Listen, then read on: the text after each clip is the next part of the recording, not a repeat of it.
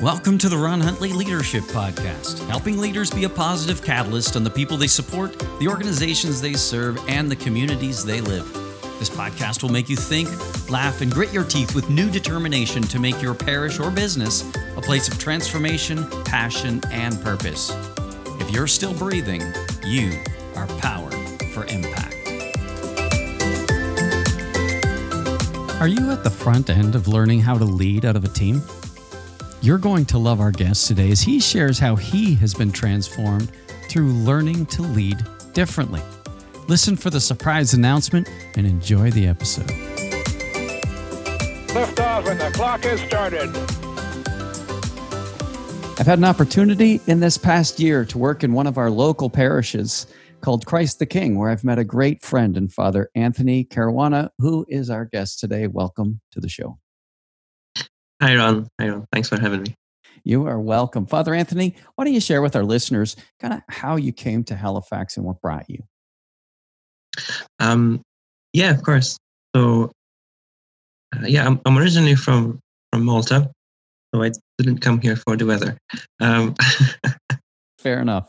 I was actually ordained for a diocese in Scotland, and I served there for a total of 8 years, both as associate and pastor. And a time came when I discerned that it was time for me to go somewhere else. There was, we could say, like a new management there, which I was sensing wasn't entirely keen on a missional church, the church that wants to reach out. And I've always believed in that church which is outward focused and a church which is there for those who aren't in it. Right.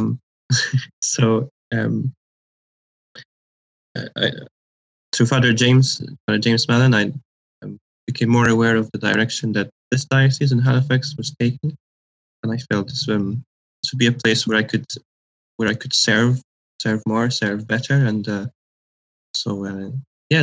transfer happened, and so I've been here for 2 years, 2 great years, really. I love that. And for me, it was really fun. I was coaching Father Toshiku and the team, which they have a great team, a great parish. They've gone through a lot of changes, a recent amalgamation that they've really done a great job going through. And then you invited me to get involved more significantly as our friend Becca took some maternity leave to have a beautiful baby and asked me to fill in during that period of time. And it was really fun. It was a great opportunity for me to re-engage at that level in a parish, which is truly my passion. And we developed a great friendship. And it's been fun to again, watch a church transform so closely and being a direct part of it. And I'd just love to ask you, what types of things have you learned since you've been there, since you've come to Nova Scotia and been working in the diocese? Yeah. I really think we have baby Jacob to thank for our friendship, because that's right. That is actually how it started. And yeah, some of the things I learned really from interacting with you, Ron, but and even a bit before, when you were coaching our leadership team and with Father Tuchku, one of the first things I noticed is that Father Tuchku leads out of teams. In particular, the senior leadership team, the parish leadership team. So for me, it was more than just a learning. That was a complete reversal of what I understood leadership to be in the church. The way I was trained in seminary, it was really very much the ideal priest is the priest who's there for everyone all the time. And so the more you can micromanage, then the better priest you are. And it didn't take me long to realize that this doesn't work. This is a broken system. But I really didn't know anything else, an alternative. So until I came here. And so, yeah, I love working out of teams. It's what I spend most of my time now as associate is leading our various teams in the parish. What I love about it, for example, from a priest or pastor perspective, is that I like to call the ministry of decision making. Yes. Is a shared ministry. It's probably the hardest aspect of being a pastor. But if the pastor is leading out of a team, then that's shared. Another thing that I noticed was that no pastor is complete. Every pastor has some kind of shortcomings or blind spots, and so if the team is well composed, others are strong where pastor is not, and so together the team can be strong and quite complete. And another thing which I was not expecting in Canada, because everyone's so nice here, was how to have healthy conflict in a team. Just watch an ice hockey game. We're not so nice all the time. I know. So again, I learned a lot from that, because again, my mentality of doing that conflict is always wrong, and it's so bad to have any kind of conflict in a Christian church context.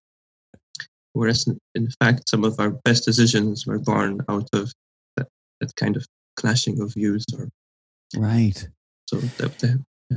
it's interesting because for anyone that follows us on the podcast or read some of the books that have been written, they'll hear these theories and will either aspire to them or not. But boy, there's a difference between even agreeing with something in theory and then coming and living it as you had, isn't there? It's like, holy cow! It's still not easy. It might make sense. It might be better, but it doesn't mean it's easy. Yeah, and it does take time for it to become ingrained. Like someone has to keep reminding us of the principles from time to time. Right. So we can slip into a bit of a default of maybe avoiding conflict or things like that.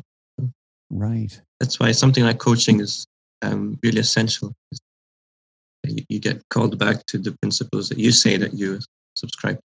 Right. Yeah. So because I think sometimes we can violate them by accident. It's easy to see when somebody else does it. We can cast the blame, but then oftentimes it requires us to step up in ways that are sometimes uncomfortable.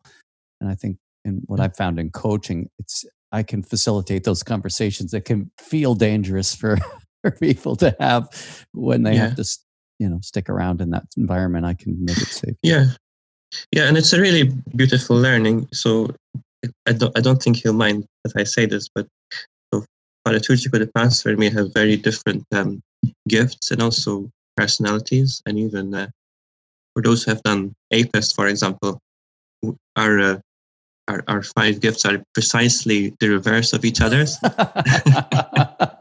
Polar opposites. Polar opposites. So that could have been a recipe for disaster in many ways. True. But because we looked at that from the beginning and with a bit of help, like coaching, we could start to see that actually we can make each other really, really great. So, he's helped me a lot to understand the kind of people and healing perspective. And I hope I've helped him also grow in terms of being strategic and planning for the future. So, the threat became an opportunity. So that it's wonderful. It really makes for a very happy and fruitful ministry. I love that. That's true. And anybody that knows the two of you, it is a opposite-ish attraction, and it works so well, and we can laugh at it. We have a good laugh at it. We're always joking with you. And well, they call us Father Tea and Father Coffee for no reason. Most people can't say Father Toshiku's name, so they shorten it to Father T. Yeah, that's right. You just automatically become Father Coffee. I like that. That's awesome. And so, working out of teams has been really important. And not you're a part of a team as a member of the leadership team, but then you also run a team in terms of the pastoral ministry team. And so, how has that been for you? What have you learned, or how have you had to grow running a team? So I lead the we call it the pastoral team. It's the mission team, our frontliners. So it's a team of 5, 6 individuals, and they all they all take leadership in an area, in a system of our pastoral life, such as Are they staff or volunteers? they're almost all volunteers at the moment. Yeah, well, very committed ones. So yes, yeah. So yeah, I meet with them as a team. We meet together once a week, and then I have a one-on-one with each one of them every week as well.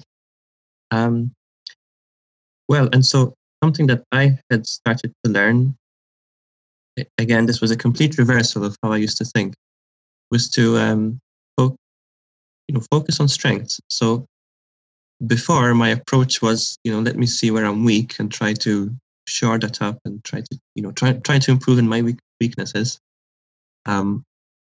Whereas in coming here, I started to see the theory worked out, in practice of people in leadership who are placed where they're gifted. So that started to happen with me in particular when the pandemic started and the lockdown hit, and we were a bit like deer in the headlight, like everybody else. And so because my tendency is to be strategic and planning for the future, I kind of stepped up and said, okay, here's a plan, let's go with this. And I felt I was given a good contribution. So in the team that I lead, I look the same way. So I really tailor each one-on-one to the strengths and personality of each one of them. And again, it's a big learning for all of us, for all of them, not to focus on the weaknesses, but to really understand what their gifts are and grow them. Because if we invest in their gifts, the multiplier effect is going to be so much bigger. And where they're weak, I either try to support them myself or to bring in people into their own teams who are strong where they're not. For me, the litmus test that is working is that they're having fun. Right. They're enjoying it. Yeah. We were in a meeting the other day, and one of the people that you support that's on our team, because I'm on your team, and they said, it was just so spontaneous. And I was so excited. They said this past year, it's been a game changer. They've been a really highly committed volunteer at the parish for years. And they said this past year has been an absolute game changer. And I said, well, why? And they said, well, because of how I've been invested in and supported through Father Anthony's support. And I just thought, how cool is that? And I'm often trying to speak into leaders saying the number one mistake I see leaders make is not investing in their key people. Because it's your key people that have the biggest opportunity for impact. And they're often the least likely to come to you for help if they're competent. Yeah, that's right. Because definitely before, I think I spent most of my time either with the people who have a problem of some kind or who complain maybe. Mm-hmm. But so the investment of my time and focus was misplaced in a way in terms of giving fruit. It sounds like a hard job. Like even as I hear you explain it, you're saying you tailor your approach to each person, knowing what their strengths are, what their weaknesses are, and how they experience support. It's not like, okay, I'm just going to rip through these meetings. I'm me. I'm going to do what I do every time, and they're just going to have to live with it. It sounds like you're taking the responsibility for adapting and adjusting. Yeah, I mean, even at a very basic level, some individuals, they need to tell me what their week has been like first before we can talk shop. And others, they need to get straight to the tasks. And then only after that can I start to ask them, well, how are you really? Things like that. But I'm also learning, again, from you, Ron, for example, at the end of each meeting to ask them, okay, what do we want to talk about next week? So both of us are kind of calibrated for the next meeting, right? It's not just a chat. Not starting from scratch all over again and trying to come up with a topic, because one session can often lead to the other. And if we take that moment to think about it and agree on it together, that's the launching point for the next meeting. Well, what's great about that, then it cuts down on your prep time for the next meeting because you already know what your next topic is going to be. and then you can follow up on if there are any follow-up items from last time. Yeah, it gives me a week to percolate as well. So That's true. That's true, because you're a I'm a- thorough thinker, right? yeah, I'd like to say I'm a slow thinker, but yeah, okay. What are your strength themes, just for our listeners? It's kind of fun to have that in our minds when we're I'm strategic and analytical, and futuristic, and relational, and the first one is the one like prudence. What's it called? Cautious, whatever. deliberative. Yeah, deliberative. Yeah. Deliberative. Excellent. Yep. Excellent. So that's some strategic thinking themes, an executing theme. I think deliberative is an executing theme. And then a relationship building theme. Yeah. Yeah, that's awesome. That's cool. And what was your APEST letters? How did that go? Apostolic, teacher, and then prophet, shepherd, and evangelist. Evangelist. Cool. That's awesome. And so that's helpful for our listeners, for any of you that have done Clifton Strength Finders or the APEST profile. As we're talking to Father Anthony, you can go, I got it. Because it's really fun sometimes to know what people's strengths and charisms are as you are hearing them speak, because it really does help us understand their personality better, maybe their working style better, their preferences better. And I think that's kind of fun. How has APEST helped you understand yourself more? Tell me a little bit about that. It certainly helped me understand my frustrations of the past. So as apostolic being my first, my first charism, I've always had that tendency to pioneer and grow or start new things. And sometimes in the church environment, there's a lot of resistance to that, or even more than that. I hate to say it, but it's like a lack of belief. That is worth it. Yeah. Sometimes I've been faced with a shrinking mentality, a very strong maintenance approach. So that helped me understand why I was feeling like I didn't fit in. So in fact, it's not that I don't fit in, just the way you're hardwired for growth. Exactly. Yeah. So that, I find it exciting because I understand why I'm often looking for new possibilities or new opportunities and so on. So like I remember when the pandemic hit and the lockdown started, I was obviously very, very sad for the human cost. But pastorally, I could only see it as an opportunity. Right. That's fun. Yeah, even difficult things, you're always looking for, hey, where's the silver lining here? How can we turn this into something that can cause growth, that can grow the kingdom, that can impact people? Yeah, like what can we do now that we couldn't really do before? And there's plenty of that. Right. I love that. And with your strategic thinking themes, your analytical themes, you'd really be able to, and that's one of the things you say, you're a slow thinker. And I use the word thorough thinker. And I would love it as our listeners here, if you know people that are high in strategic thinking themes, they really are thorough thinkers. And yes, that takes more time. But I know one of the things that when we're working together, and even in our culture, I think we really value busyness. And people, activity after activity after activity. I think we kind of have an addiction to it, and a real false way of looking at it, because for you, thinking is working hard. And so it might not look it to others from the outside, but they have no idea what's going on the inside. Yeah, that's very true. It's important for me to have margin, where I can just think and be creative. At the same time, because we're talking about learnings, really, yes. The big learning for me this year in particular has been that it's all about people. What do you mean by that? I guess some people might be, isn't that obvious? You're a priest. It's all about people. I think before I used to think maybe it's all about, having the right ideas.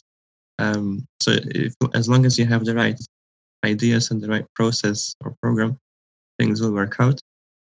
But in fact, the the line of work we're in is transforming lives. Or allowing Jesus to transform lives. So lives are people. So that's what it's all about. So even in terms of like the way I try to lead is different now. It's not so much about having ideas and checking that the tasks are done, but more about growing people and loving them. Each one in a different way. That's awesome. That's big learning for me. Yeah, that's not small, because that takes time. People take time. People are messy. And it's way easier to have the right ideas and the right structure and the right strategy and just bark at people and rifle through people until you get people to do what you want and kind of almost use people. But to care for people, to love people, forces us to slow down. We do get messy. It does get messy, but it's also where the magic lies in relationship, Yeah, and that's something, Ron, right, that you and I and the rest of the team here, we've been focusing on, especially in our leadership summits. The whole idea of not using people to build the church, but use the church to build people. Yes. So again, for me that was revolutionary, but it's just makes so much sense and kind of follows the example of Jesus too, right? Fair enough. And I'll tell you, it's fun. One of the things I've really enjoyed working with you, Father Anthony, is the fact that the level of thought and intentionality you bring to everything you do really helps me be better. It really does. And so, because you do one-on-ones with me, we kind of switch back and forth, which has been really fun. And so sometimes once a week we'll focus on you, and once a week we'll focus on me. And that's kind of fun too. I used to do that in the pharmaceutical industry when I was in sales. Me and my friend Curtis, one time I went with him and I coached him. And then the next week he came with me and he coached me, and I learned just as much both times. It's sometimes it's easier to see what could be improved when you're looking at what somebody else is doing than it is when you're doing it yourself. And so when your vantage point changes, you grow. Yeah, like I even appreciated a lot, and I grew from like your feedback to preaching. Okay. Which is interesting because you're strongly evangelistic, right? Yes. And that's like my last theme. Yes. In APES. And so like your feedback or that kind of exchange that we had again helped me to change perspective. That to preach primarily at those who are in front of me. Like if we want those who are whatever unchurched to be attracted to what we offer in the weekend, then we need to be offering that now. And not wait till our church is half full of new people. Right? Yes. Yeah.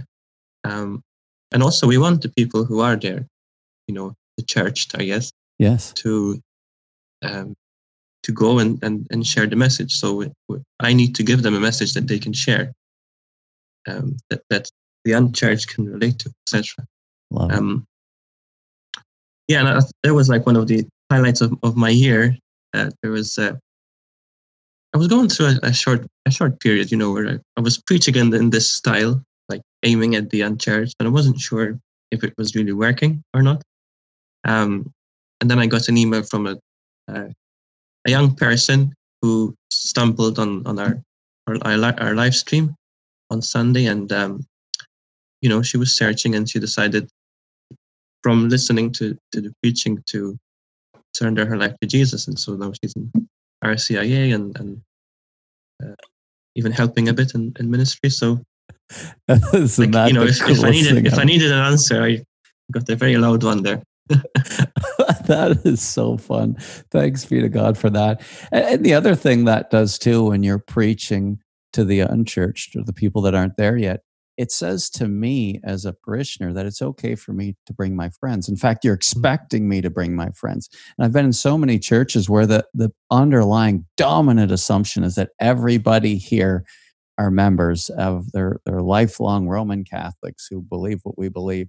And boy, the preaching is really oriented to that, which makes you be thankful you didn't bring your friends because they wouldn't have been able to relate or they would have felt judged. And not that that would have been the intent, but we literally don't even consider the fact that people might want to bring their friends. Like an invitation is so not on our radar as a tradition. But when we start preaching in ways that are for people's friends to come, Yeah, and in a way, it's a false dichotomy that we make because Catholic people live in the same world as everybody else. Amen. I remember we had a series a couple of months ago about healing, and we spoke about addictions and marriage breakdown, and it has tremendous impact. And it's exactly the same problems that everyone has. So, amen. Yeah, you just need to speak into people's lives. Yeah, to be relevant, right? Love that. And so, how about when you think about how strengths has kind of formed you and shaped you, as you've mentioned how it's shaped how you treat others. How has it changed the way you see yourself? I'll be honest with you. In the past, I had some moments where I wondered, like I feel the call to serve in the priesthood, but I wondered, does this church really want me? Yes. Which isn't a huge thing, obviously, if you're a priest, right? Yeah. So for me, and first of all, the self-awareness of knowing the strength, the gifts that God has given me, gives me confidence for sure. Mm-hmm. But then also understanding better what kind of service to seek to give, and what kind of service to politely decline. Yeah. That's awesome. So it's made a huge change for me because, in some ways it confirmed my calling. Yeah. To serve in our church. I love that because we are our happiest when we know we're not made by mistake, and that not only are we not made by mistake, but we're infused with unbelievable gifts and graces and charisms from God to do something cool. And it's going to look different for us than it is for others. And when we're given the freedom to be that person, to step into that, oh man, it's fun. And man, isn't that what we want for the whole church? Like not just the priest, but right? Exactly. It catches on, right? Yeah. It's contagious. Yeah. I love that. Well, there's a big announcement that came out not that long ago for you that you're not staying as an associate, like going from an associate to a pastor back to an associate as you came to Canada. That must have been tricky at times, but you kind of stepped into that role and really served Father T and the church in beautiful ways. But it's been announced that you're heading out. Tell us a little bit about that. Yeah, Christ the King have had enough of me. All the strategy they need. That is so not true. We all the bishop has asked me to serve as pastor in St. Ignatius Parish, which is in Bedford, not too far from where I am. So yeah, I'm obviously I'll be sad to leave Christ the King, but very excited at what lies ahead, the opportunities at St. Ignatius. We have a great pastor who I believe has been on a podcast here before, Father Musgrove. That's true. Served it for many, many years. So yeah, I'm looking forward to continue to serve and to lead and to build that community. And I'm really happy, Ron, that you're coming with me. Woohoo! Me too. Can't get rid of you. It's going to be a ton of fun. It really is. Yeah. What passions are you bringing? Well, two things. Let me back up. You said, I'm looking forward to the opportunities. What do you even see as opportunities as you head there? Well, so I'm obviously just starting to learn about the parish and the community and the key players there. But like one of most obvious things that are evident is that it's a young community. I'm told they built a new high school there, and very quickly it was ran out of space. They had to. So that shows you it's growing and it's young. So that's great for me, because I really believe in our young people, in our young families. I've served in various capacities with youth before. Particularly, I also believe that our seniors have something really unique to contribute in terms of raising the next generation of leaders. So I'm really dreaming and hoping to go in there with a kind of intergenerational approach.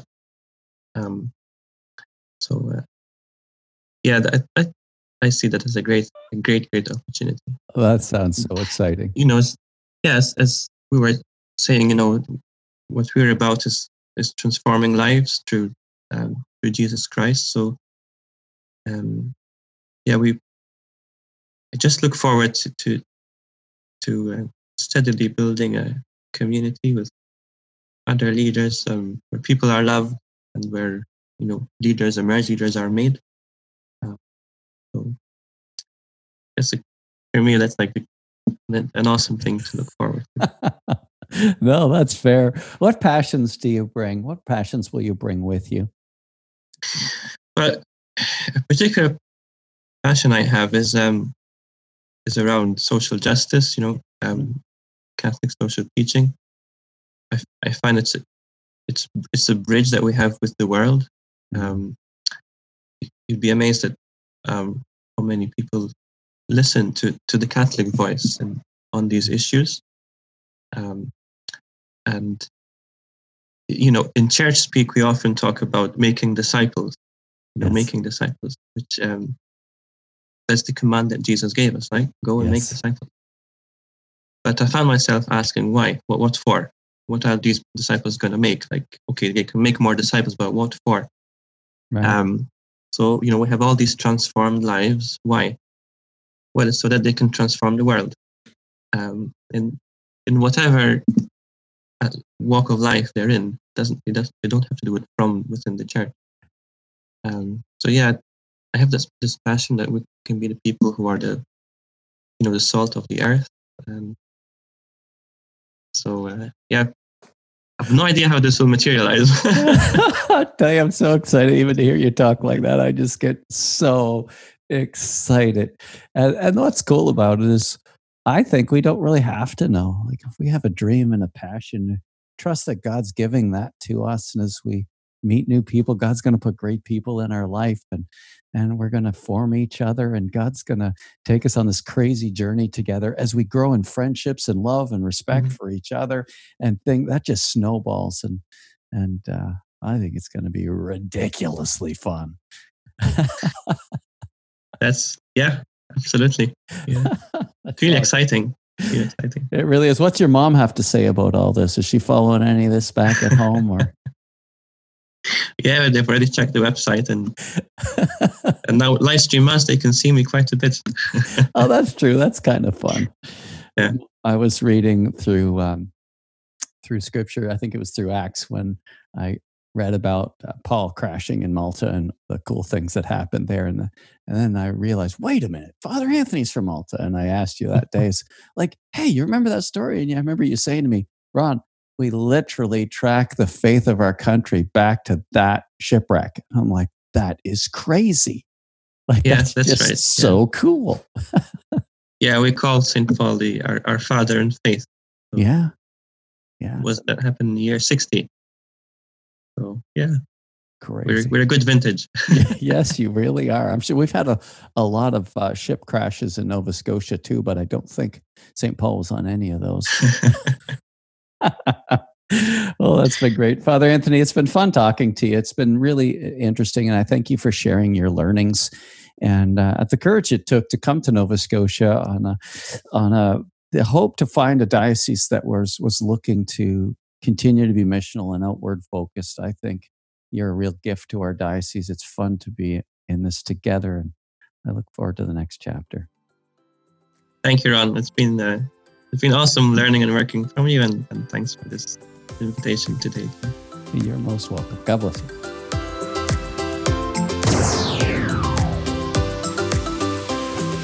So there you have it. As of July 2021, I will be heading to St. Ignatius Parish in Bedford, Nova Scotia with Father Anthony Caruana. I cannot wait. That is the parish I was confirmed in when I was a teenager, and I am heading back. I'm so excited to be a part of that community. Please pray for us.